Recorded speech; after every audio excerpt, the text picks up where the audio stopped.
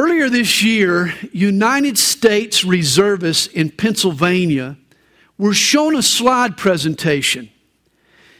In the presentation, it identified groups considered religious extremists. Now, the list contained the usual suspects: Al-Qaeda, Hamas, even the KKK. But the people group on the top of the list might surprise you. Evangelical Christians. Amazing. Evangelical Christians were considered in an official Army presentation as religious extremists.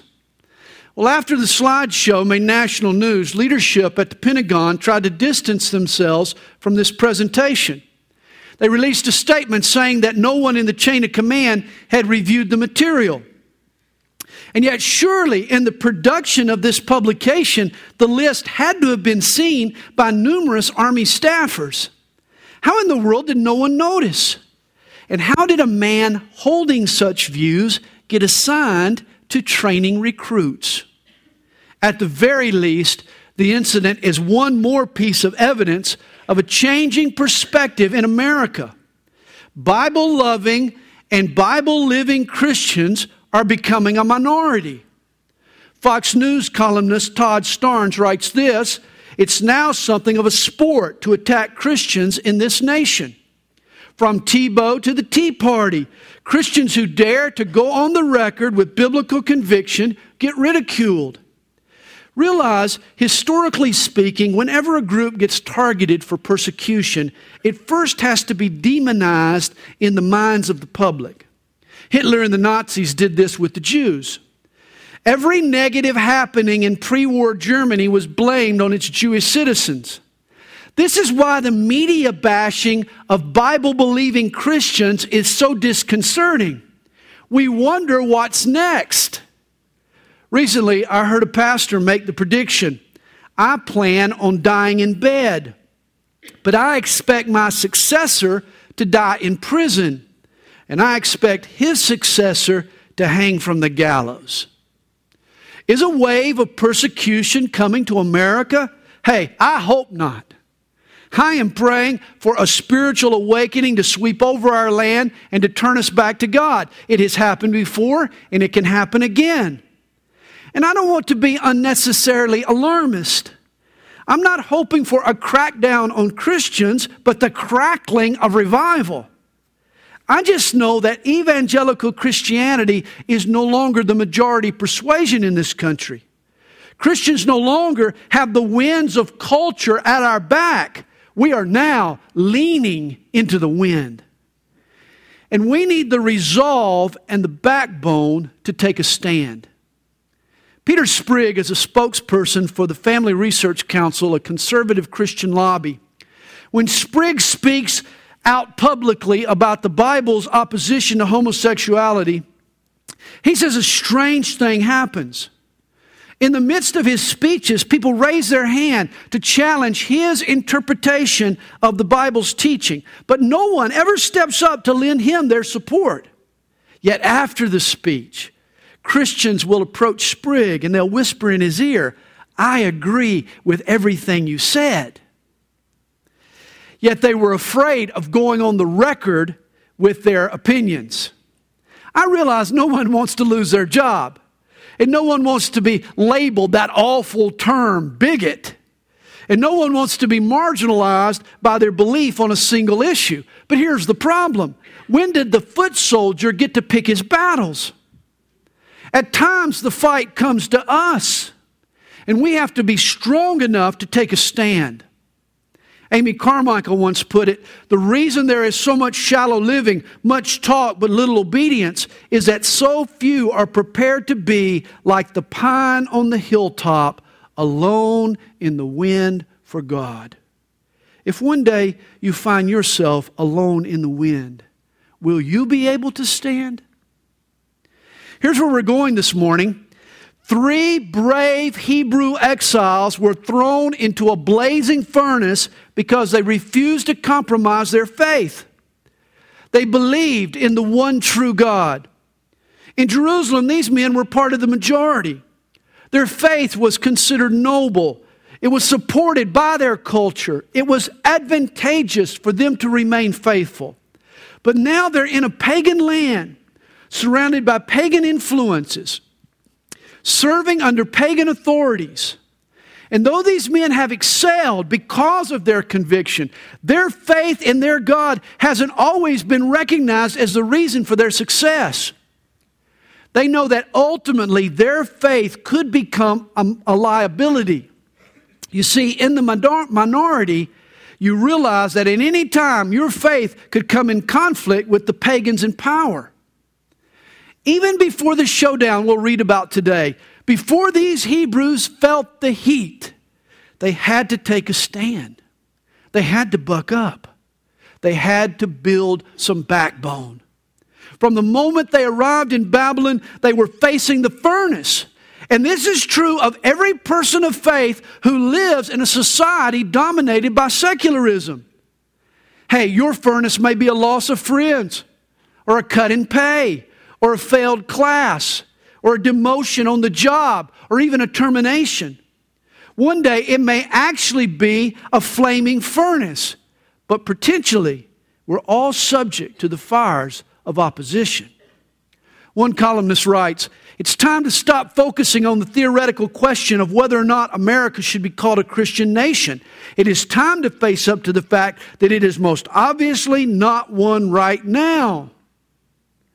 A Christian in today's America occupies minority status, and that means you are facing the furnace, whether you realize it or not.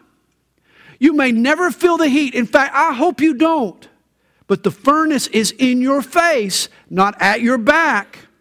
It is always a threat. It is a possibility. So how does a person live facing the furnace? We find out here in Daniel chapter 3. Beginning in verse 1. Nebuchadnezzar the king made an image of gold whose height was 60 cubits and its width 6 cubits. He set it up in the plain of Dura in the province of Babylon. Now I'm sure you notice we skipped chapter 2. We'll tackle it next week. But in the previous chapter, Nebuchadnezzar has a dream. He sees the image of a man. Its head is gold. Its shoulders and chest are silver. Its midsection is bronze, and its legs are iron. Its feet are a mixture of iron and clay. When Daniel interprets the dream, he equates Nebuchadnezzar and the Babylonians to this head of gold. And all that is below him, the inferior metals, are the kingdoms that will follow the rule of Babylon. Eventually, a rock strikes the image. It crumbles and turns into a great mountain or the kingdom of God. I'm sure Nebuchadnezzar blamed the crumbling on the kingdoms that followed his. And his ego had an answer. If he just ruled forever, the kingdom would never end. That seems to be his thinking here in chapter 3. For he builds an image as in his dream, except this statue isn't a mixture of metals.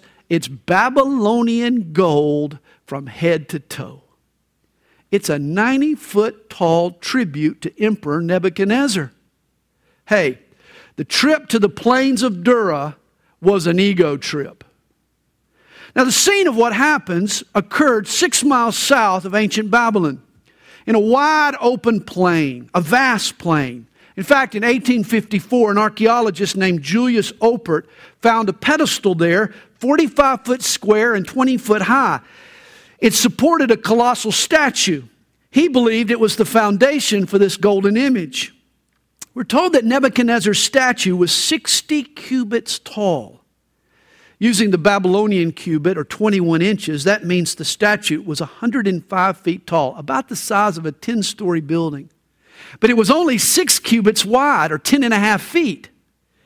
Now, the average human being has a height-to-weight ratio of 5-to-1. The king's image was 10-to-1, which made it very, very skinny. This kind of shows you how Nebuchadnezzar envisioned himself. Tall, dark, handsome, golden, and slender. Another tribute to his vanity, I'm sure. Well, Well, the statue was probably overlaid with gold, polished gold, which caused it to glisten in the bright sunshine. It made for such an impressive sight. Standing over the level landscape, the statue could be seen for miles. It's possible 300,000 people turned out for dedication day, which we read about in verse 2. And King Nebuchadnezzar sent word to gather together the satraps, the administrators, the governors, the counselors, the treasurers, the judges, the magistrates, and all the officials of the provinces to come to the dedication of the image which King Nebuchadnezzar had set up. All the dignitaries were present, everybody who was somebody. They stood before the image that Nebuchadnezzar had set up.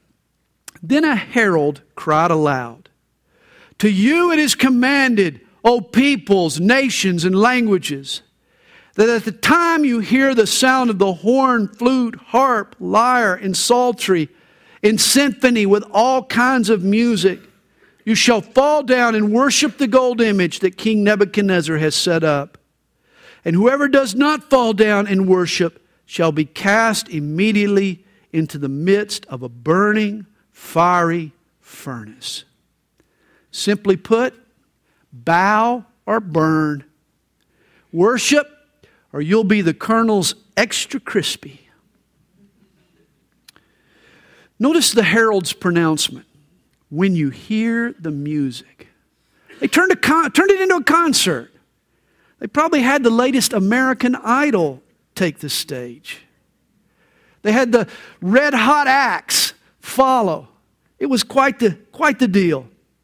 Now realize this was a test of allegiance, both spiritually and politically. Babylon's population consisted of conquered people from around the world. Nebuchadnezzar wanted to unify his kingdom, and he here uses religion to do it. Trust me, he isn't the first, nor will he be the last politician to use religion to accomplish his purposes. And yet, regardless of his motivation, the response would have been the same from these faithful Hebrews, despite the reason they bowed to no one other than their God. Verse 7 tells us, "So at that time, when all the people heard the sound of the horn, flute, harp, and lyre, in symphony with all kinds of music, all the people, nations, and languages fell down and worshiped the gold image which King Nebuchadnezzar had set up." Here's a photo of the Pope's recent visit to Rio de Janeiro. 3 million people stretched across a 2.5-mile stretch of beach. And this is how I imagine the crowd of Babylonians, shoulder to shoulder, packed across the plain of Dura. And then, on cue, this mass of humanity suddenly bows their faces into the desert sands. Everyone except 3 lone individuals. Talk about sticking out in a crowd. And we need to realize this scene gets repeated every day. In your office, at your school, at the block party, on the tennis team, in the gym. 99% of the people bow to the God of conformity or convenience or comfort. They bow to the God of what's cool or hip or why make waves. Very few people stand up for God.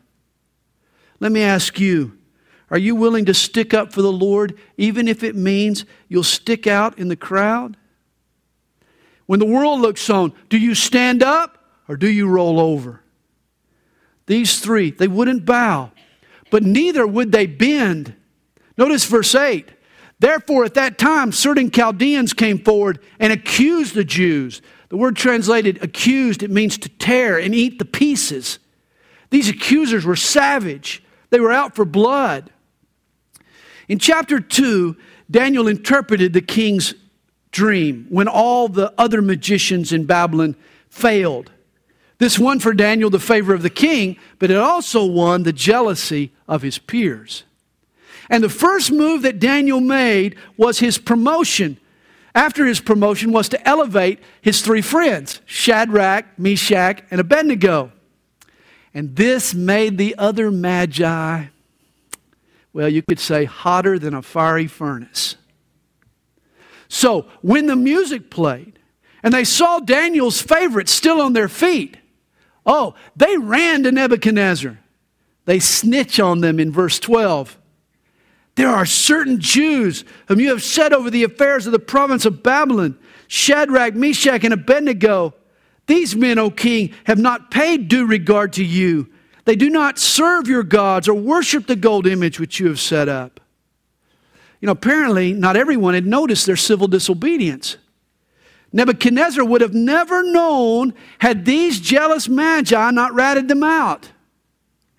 Which says something to me.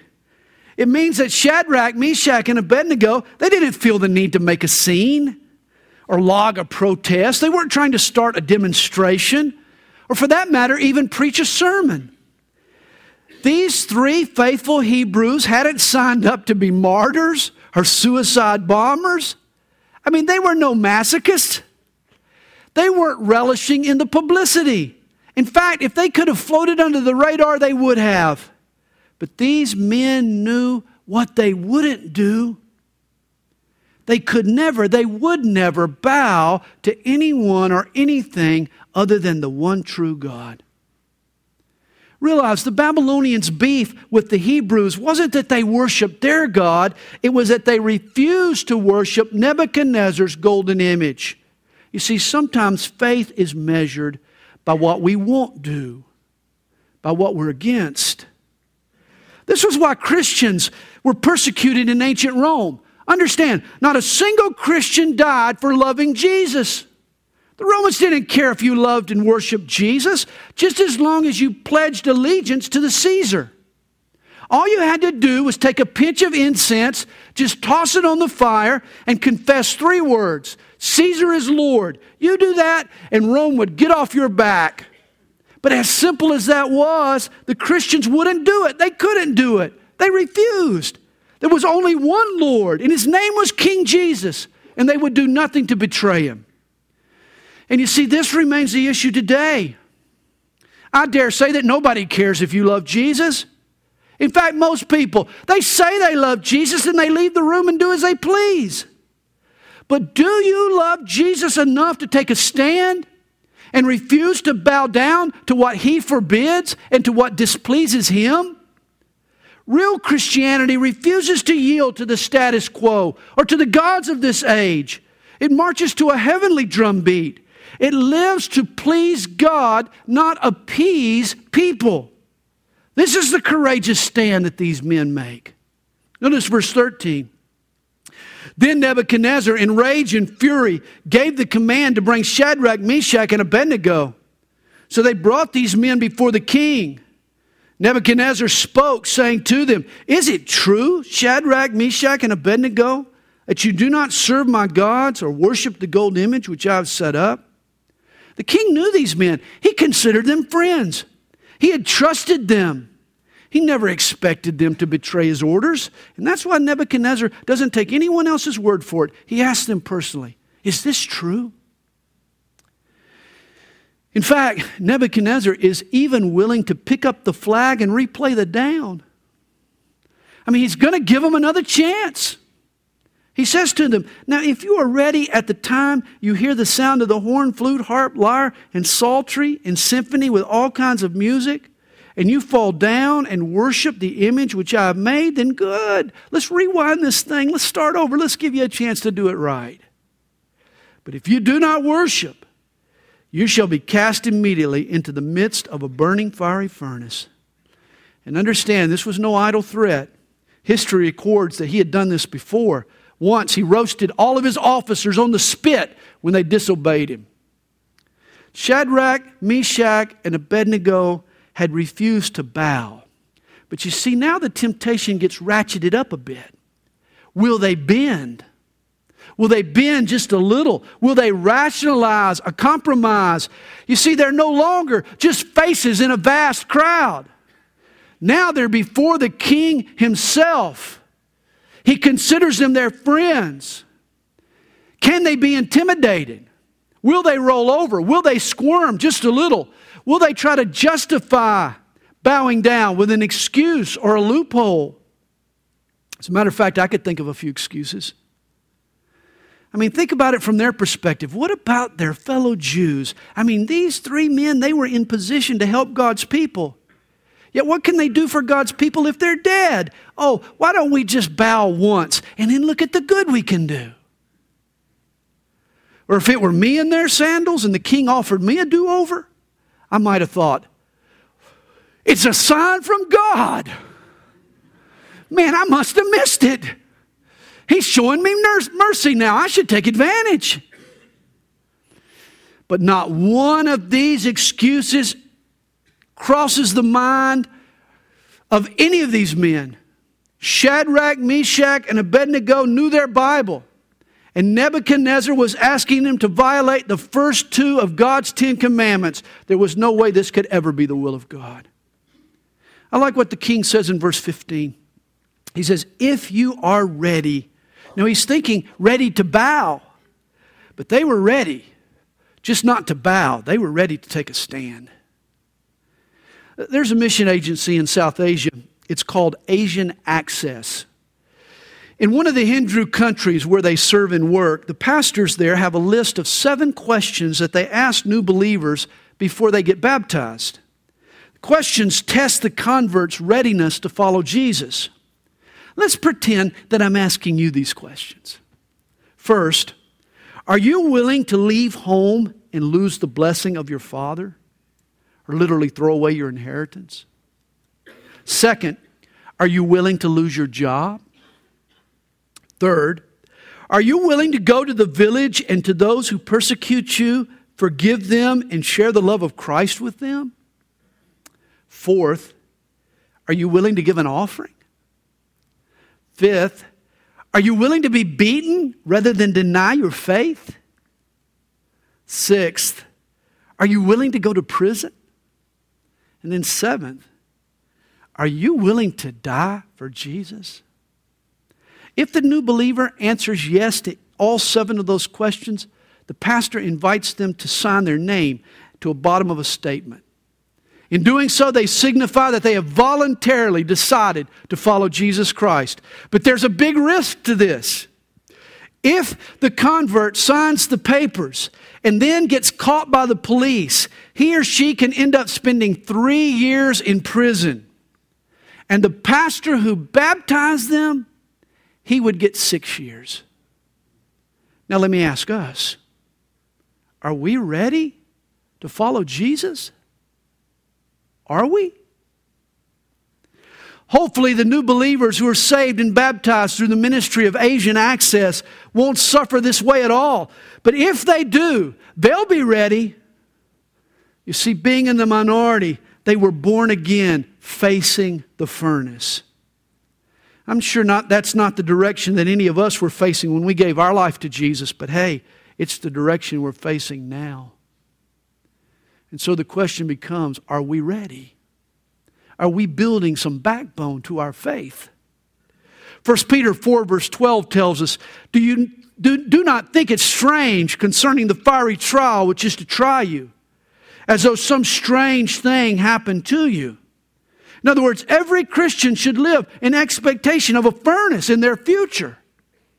It's not unusual for Christians to feel the heat.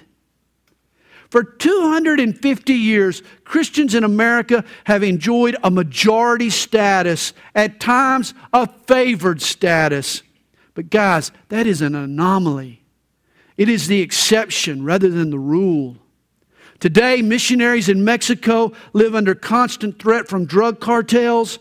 Christian churches in Egypt are burned by the Muslim Brotherhood. Indian Christians are under attack from radical Hindus. And Christian pastors are being tortured in Iranian prisons. Just 3 weeks ago, on August the 5th, the assistant pastor at the Calvary Chapel in Bistrita, Romania, and his son were kidnapped and then murdered. Now this hits close to home. This was a part of our Calvary Chapel family. The police are still investigating the crime. Adi Blaga was martyred for his faith in Jesus Christ. Adi's pastor called his friend and co-laborer one of the most godly men I've ever had the honor to serve with. This week, Calvary Chapel Stone Mountain sent his widow a love offering. But this is the kind of persecution Christians have experienced since Jesus founded the church. That we in America haven't been subjected is a blessing we've probably all taken for granted, but it is not a guarantee. If all you've suffered for the sake of Christ is the loss of a friend, or a sale, or a promotion, or even a job, if your only scars are from being laughed at, or mocked, or ridiculed, or passed over, then be thankful for God's mercy. I hope and pray that persecution in this country never rises to the level of a fiery furnace, but it could. We are naive to think not. One thing is for sure, today we're living in a cultural climate where the furnace is before us, not behind us. Verse 15 ends with the king's boast. And who is the God who will deliver you from my hands?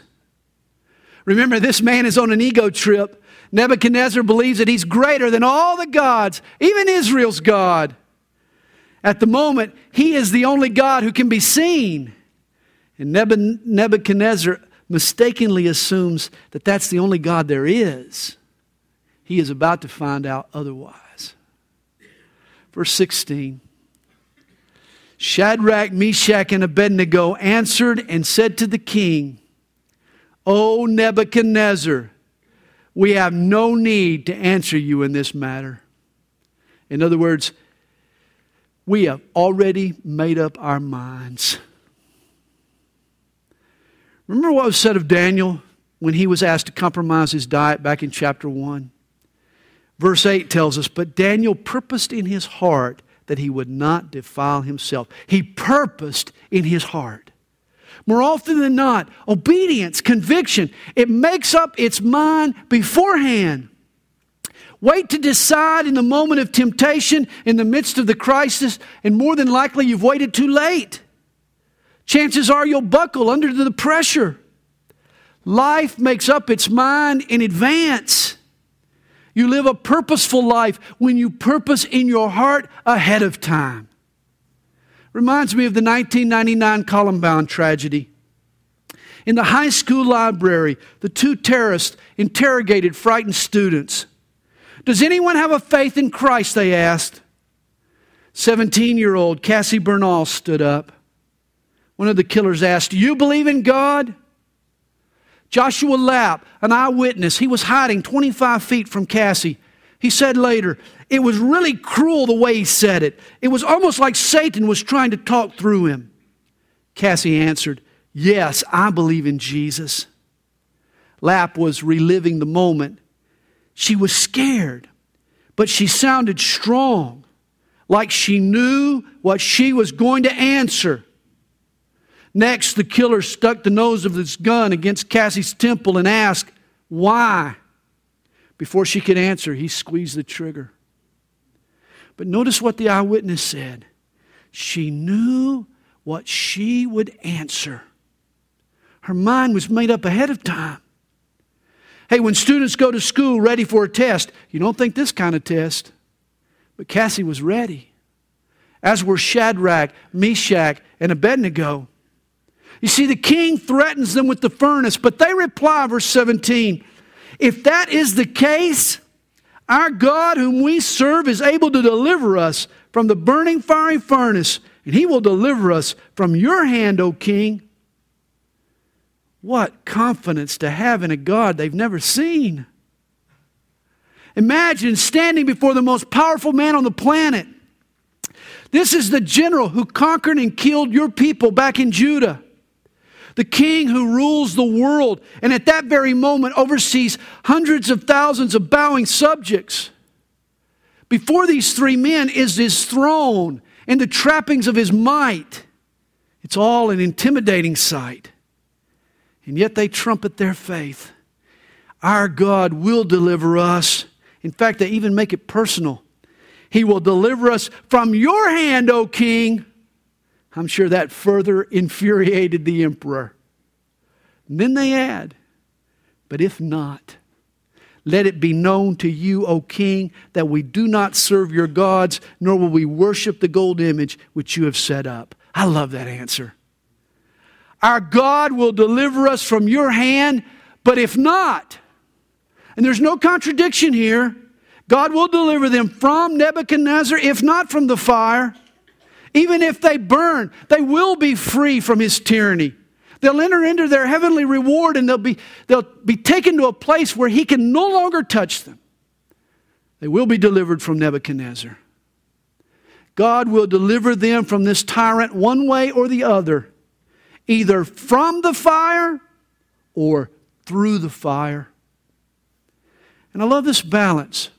They had confidence in God's ability. He could deliver them from the fire, but they didn't overstep their bounds and assume that they could determine his will and his methods.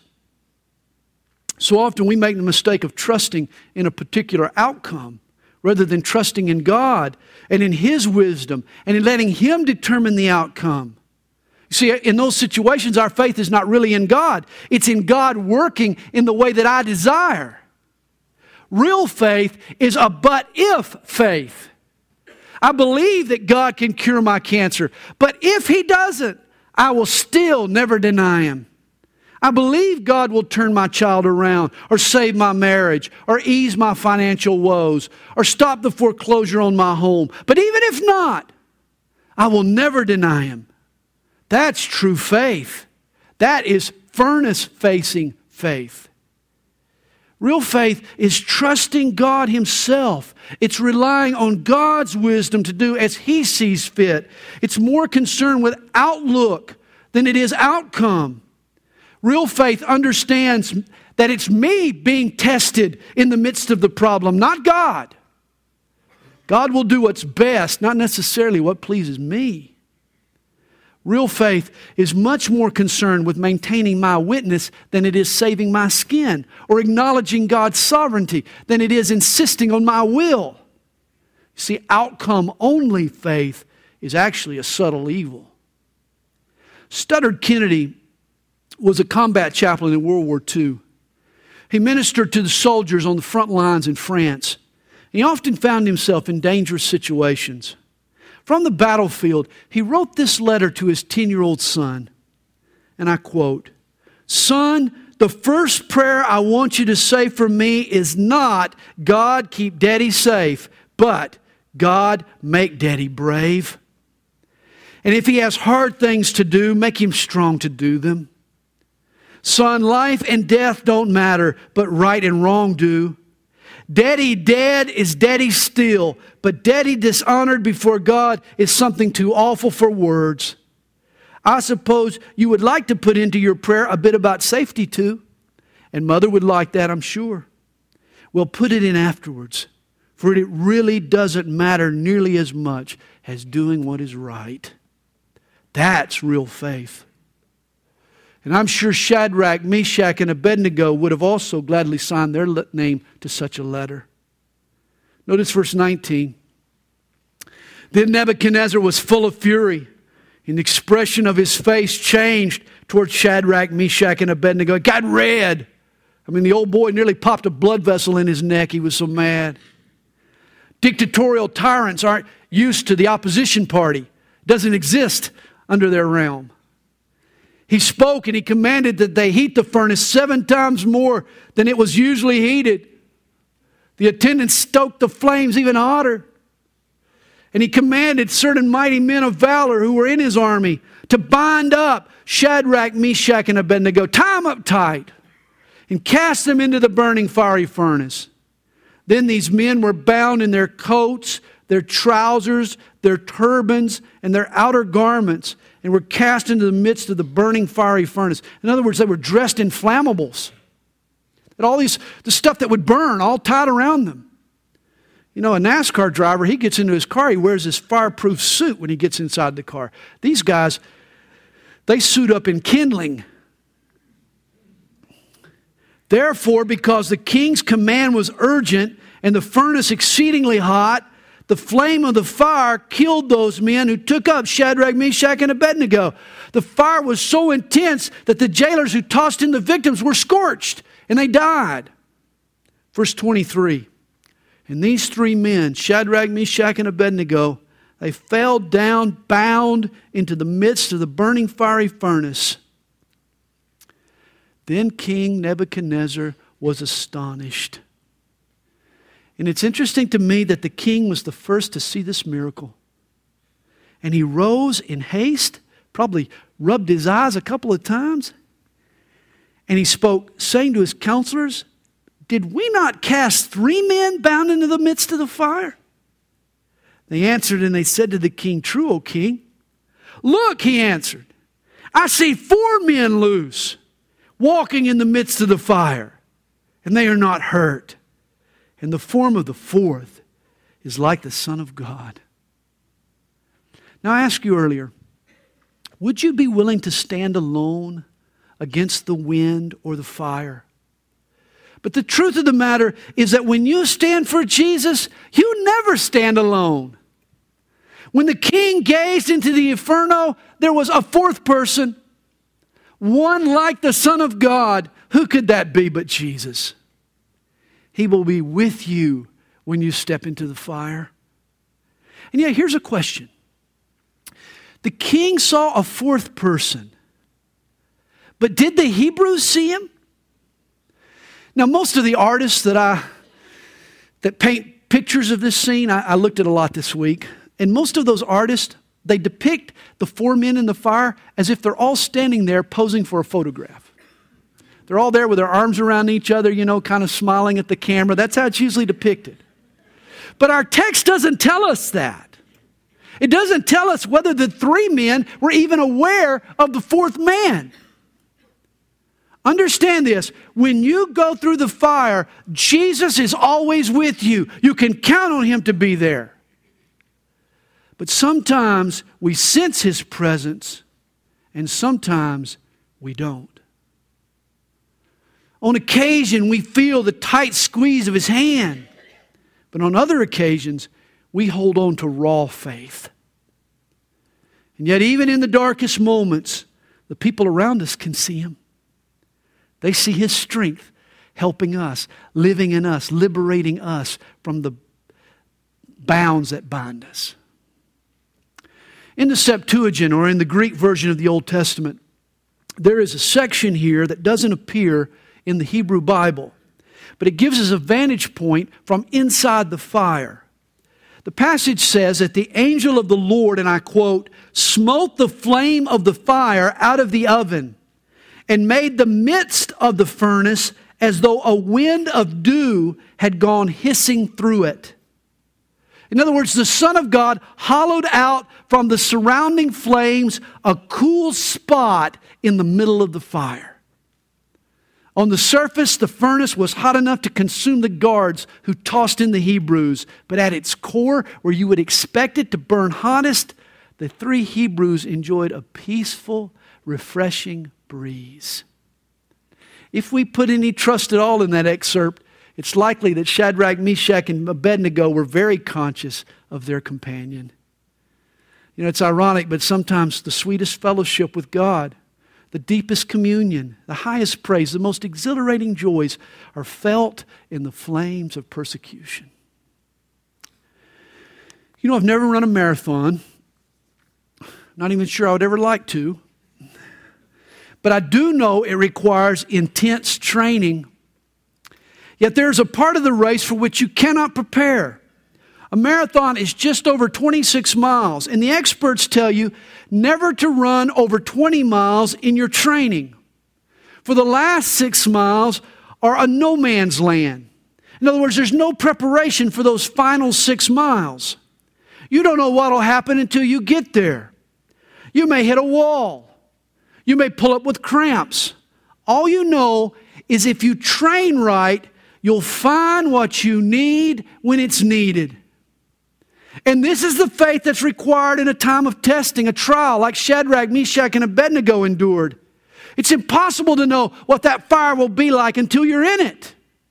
But we can be sure that Jesus will be there for us, with us, in the last lap to supply exactly what we need. were promised in Hebrews 4 verse 16.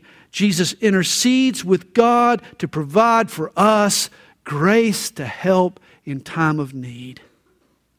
Verse 26 tells us, then Nebuchadnezzar, he went near the mouth of the burning fiery furnace, and he spoke, saying, Shadrach, Meshach, and Abednego, servants of the Most High God, come out and come here.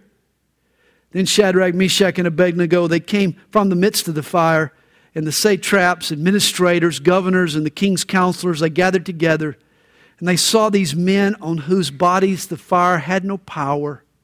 The hair of their head was not singed, nor were their garments affected, and the smell of fire was not on them.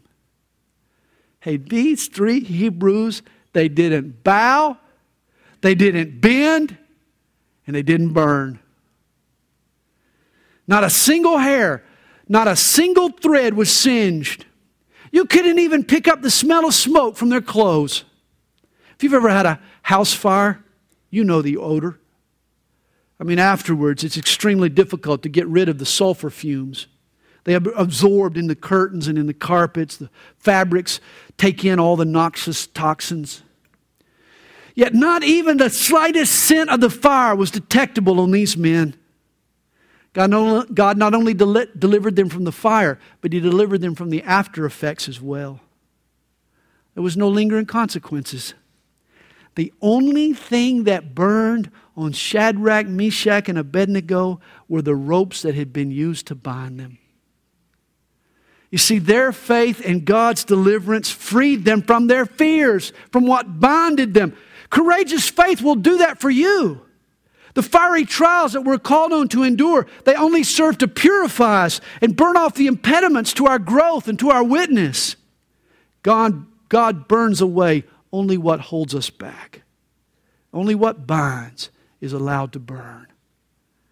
Realize, God may not always deliver you from the fire, but He will always deliver you through the fire. I love Isaiah 43. Thus says the Lord who created you, fear not, for I have redeemed you. You are mine. When you pass through the waters, I will be with you, and through the rivers, they shall not overflow you. When you walk through the fire, you shall not be burned, nor shall the flames scorch you. For I am the Lord your God, the Holy One of Israel, your Savior. That is a promise from the Lord Himself. I love how it all ends. Verse 28. Nebuchadnezzar spoke, saying, Blessed be the God of Shadrach, Meshach, and Abednego, who sent His angel and delivered His servants who trusted in Him. And they have frustrated the king's word and yielded their bodies that they should not serve nor worship any god except their own. He acknowledges their great faith. And more importantly, He acknowledges their God.